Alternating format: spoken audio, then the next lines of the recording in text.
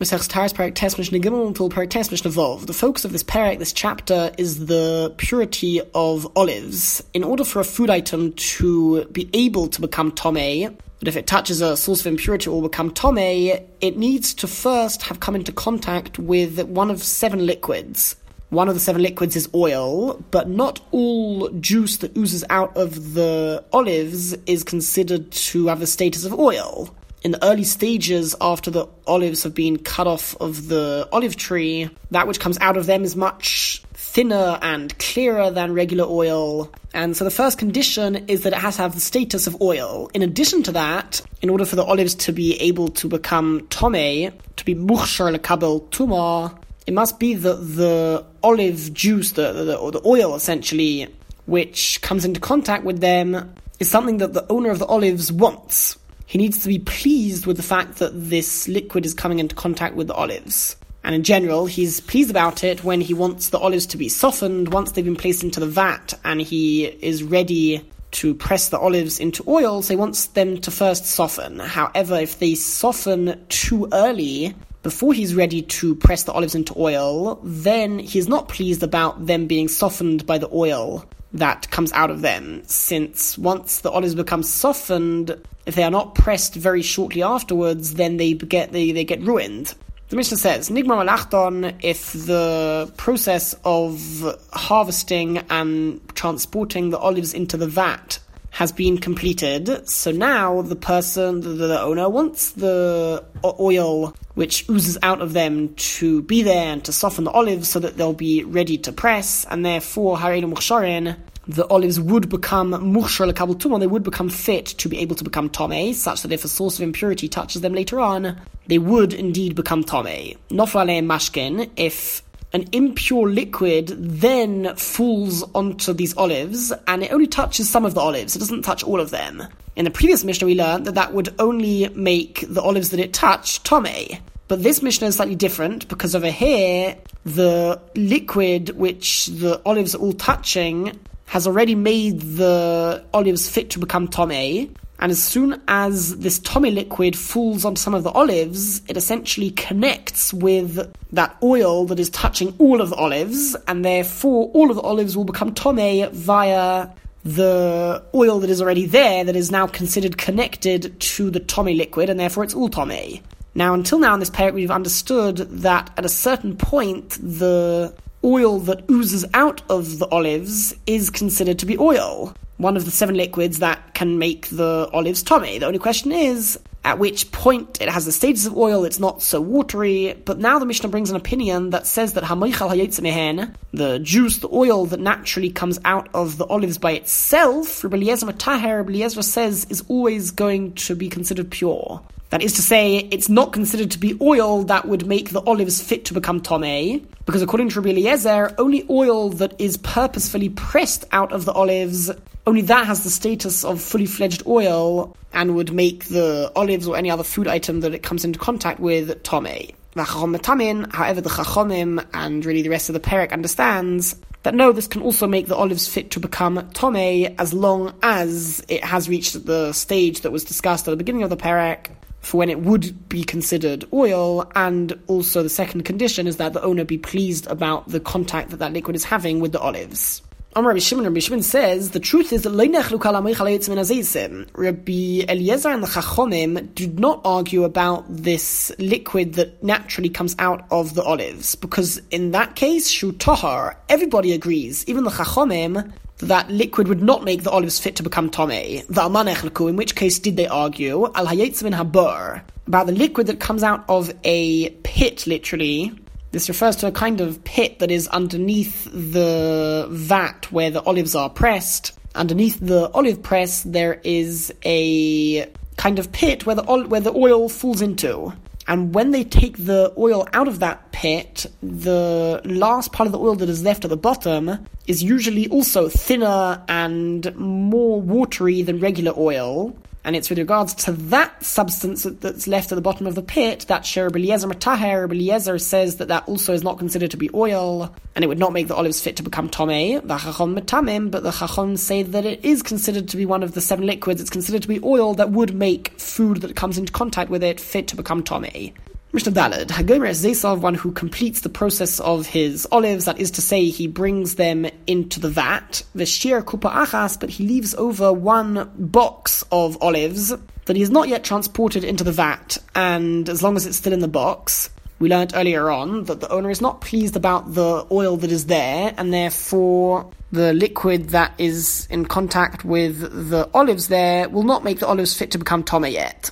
The question is, if this is owned by an Am Ha'aretz, there is generally an issue that the Trumas and Maestros, the various tithes that an Am Ha'aretz separates, especially from things like olives that have contact with a liquid naturally, they'll be considered to be Tomei, and the Kohen will never be able to consume that oil which is Truma because it will be Tomei, or it will be possibly Tomei since it comes from an Am Ha'aretz. So the truth is, during the season, the time of year itself that everybody presses their olives, the Ami Ha'aretz would actually purify themselves and their utensils, because we've seen already a couple of examples where Ami Ha'aretz were concerned about the purity of Kohanim and Truma. So during that time of year itself, they would actually purify themselves, and the Truma would be considered Tahar. This Mishnah is talking about the end of that season. The season itself is already finished, but this particular Am Ha'aretz completes his pressing of the oil, or really even before that. He manages to bring the olives all into the vat just after that time of year has ended. The Mishnah says that as long as he has this last box remaining, that box of olives is not yet fit to become Tomei. So if he is going to end up giving that as Truma to the Kohen, then there'll be no problem. The Mishnah says, he should place that box of olives into the vat in front of a Kohen, and complete the rest of the process in front of the Kohen, so the Kohen can supervise and make sure that it doesn't become Tomei. And since from the moment that it was able to become Tomei until the end of the process, the Kohen was watching over it, and he made sure that it didn't become Tomei, so the olives would be considered Tahar, and then the oil can be given to the Kohen as Truma, and he can treat it as pure Truma. The truth is, this way, any oil that comes out of that group of olives that were in the vat is considered to be pure, because even the olives that were added to the vat before this last box of olives were added, they cannot become Tomei until the last box of olives is added, because as long as he is intending to add more olives to the vat, none of them can yet become Tomei. So essentially, all of the olives that are in the vat, the Kohen watched over them from the time that they were able to become Tomei until they were pressed fully. And if he sees that none of them became Tomei, then he can assume that it is indeed still pure. Di Reb Meir, that's the opinion of Reb Meir. Rabbi Yehuda says that there's another solution, and that is that the Am Ha'aretz is able to add all of the olives to the vat, and then lock it up, and Yoleches Mafteach Miyad immediately on that same day bring the key to the Kohen. And he is trusted to say that that's what he did. That as soon as the olives became fit to become Tomei, he didn't touch any of them, he locked it up. He is trustworthy with regards to that. And this is another solution that Rabbi Yehuda offers so that we can know that the olives are pure. And then the Kohen would come to watch over the rest of the process in order to make sure that nothing becomes Tomei. Rabbi Shimon says that the amount of time that the Am Ha'aretz has to bring the key to the Am Ha'aretz is slightly longer. It's not just until the end of that day, but it's me'es la'es, a period of 24 hours since he locked up the olives in the vat after adding the last olives into it. Mishnah Hey, this Mishnah discusses a couple of cases where somebody adds olives instead of into a vat, into something else. The question is whether he is happy in those cases about the oil or the olive juice that oozes out of them or not. Somebody who places olives into an olive crusher, sometimes they were crushed before being put into the vat, and in such a case he wants them to be softened already from that point. He wants them to wait there and become soft, so that they'll be easier to crush. Already from that point onwards, the olives become fit to become Tomei. What happens if he places them in this crusher, so that they wait there and become soft, and then he'll be able to salt them? By the juice oozing out of the olives and they're becoming softer, they would absorb the salt much easier. And over here it's an interesting case, because really he does want the olives to be soft and for the liquid to be on them when he is going to salt them. However, he is not yet ready to salt them. He'll salt them a bit later on. So on the one hand, he wants the olives to be soft, but he would really prefer if they would become soft just when he's ready to salt them. He needs them to become soft. So Bishama say that the olives are now fit to become tomei, because really this is the only way for him to be able to soften them and get them ready to be salted. And he wants them to be soft. However, Basil say that the olives do not become fit to become tomei, because although he does want them to be soft and he wants the liquid to be on them, technically speaking, he's not so happy about the liquid being there now, and therefore they would not be able to become tomei. Somebody who squashes olives with his hands that are tomei. Midrabanon, one's hands, if they haven't been watched over carefully, are considered to be a sheni latuma. And if they touch a liquid, then midrabanon, the liquid becomes a rishon latuma. And often by squashing the olives and getting rid of some of the juice inside of them, the olives become tastier and of better quality. And therefore, the liquid that comes out of the olives, the owner is pleased about the liquid coming out of the olives. Even though he's not necessarily happy about the liquid touching the olives, he hasn't really got so much interest in that. He does want the liquid to come out of the olives, and as soon as the liquid comes out of the olives, it gets the status of a liquid, and it will definitely touch the olive. It's true he hasn't necessarily got interest in the touching of it, but he has the interest in the oil leaving the olives, and leaving the olives naturally will have to include becoming a liquid and touching the olives. In such a case, Timon, it would make the olives fit to become tomei. Mishnah Vov.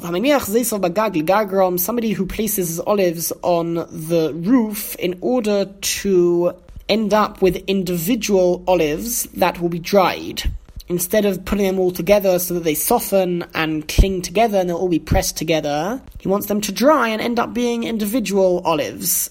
He's not using them to press them into oil. Even if they are in a pile that is the height of an amah, which means that lots of the olives that are at the bottom of the pile and in the middle, they won't be dried up, and quite the opposite, the weight of the olives that are above them will end up pressing the oil out of them. The Mishnah says that even those ones that are not currently being dried up, inon mukshorin, they will not become fit to become tomei via the oil that comes out of them, because the intention of the owner over here is to dry them, so he's not interested in the oil that's coming out of them. Nesonon babayis sheyilku, if he placed his olives in his house in order that they soften, they would usually do this with less ripe olives that are harder. And he plans on bringing them out to the roof for them to dry later on once they soften. Or nasanon bagag sheyilku, if he placed them in a pile on the roof in order that they soften up, and then he's planning on eating them. Or if he places them there so that they soften, and then oishif tochem, he is planning on opening them up and spreading them across the roof for them to dry. In all of these cases, now he is interested in the olives becoming softer, and therefore he is happy about the liquid that's coming out of them, because that will help to make them more soft, and therefore the olives would become fit to become tomei. If he placed the olives in his house until he manages to make a small hut for a guard to sit there and guard the olives on the roof while they are being left there to dry, or he places them in the house in the meantime until he transports them elsewhere. The point is, he's not yet ready to do anything with the olives, and he places them there to wait there.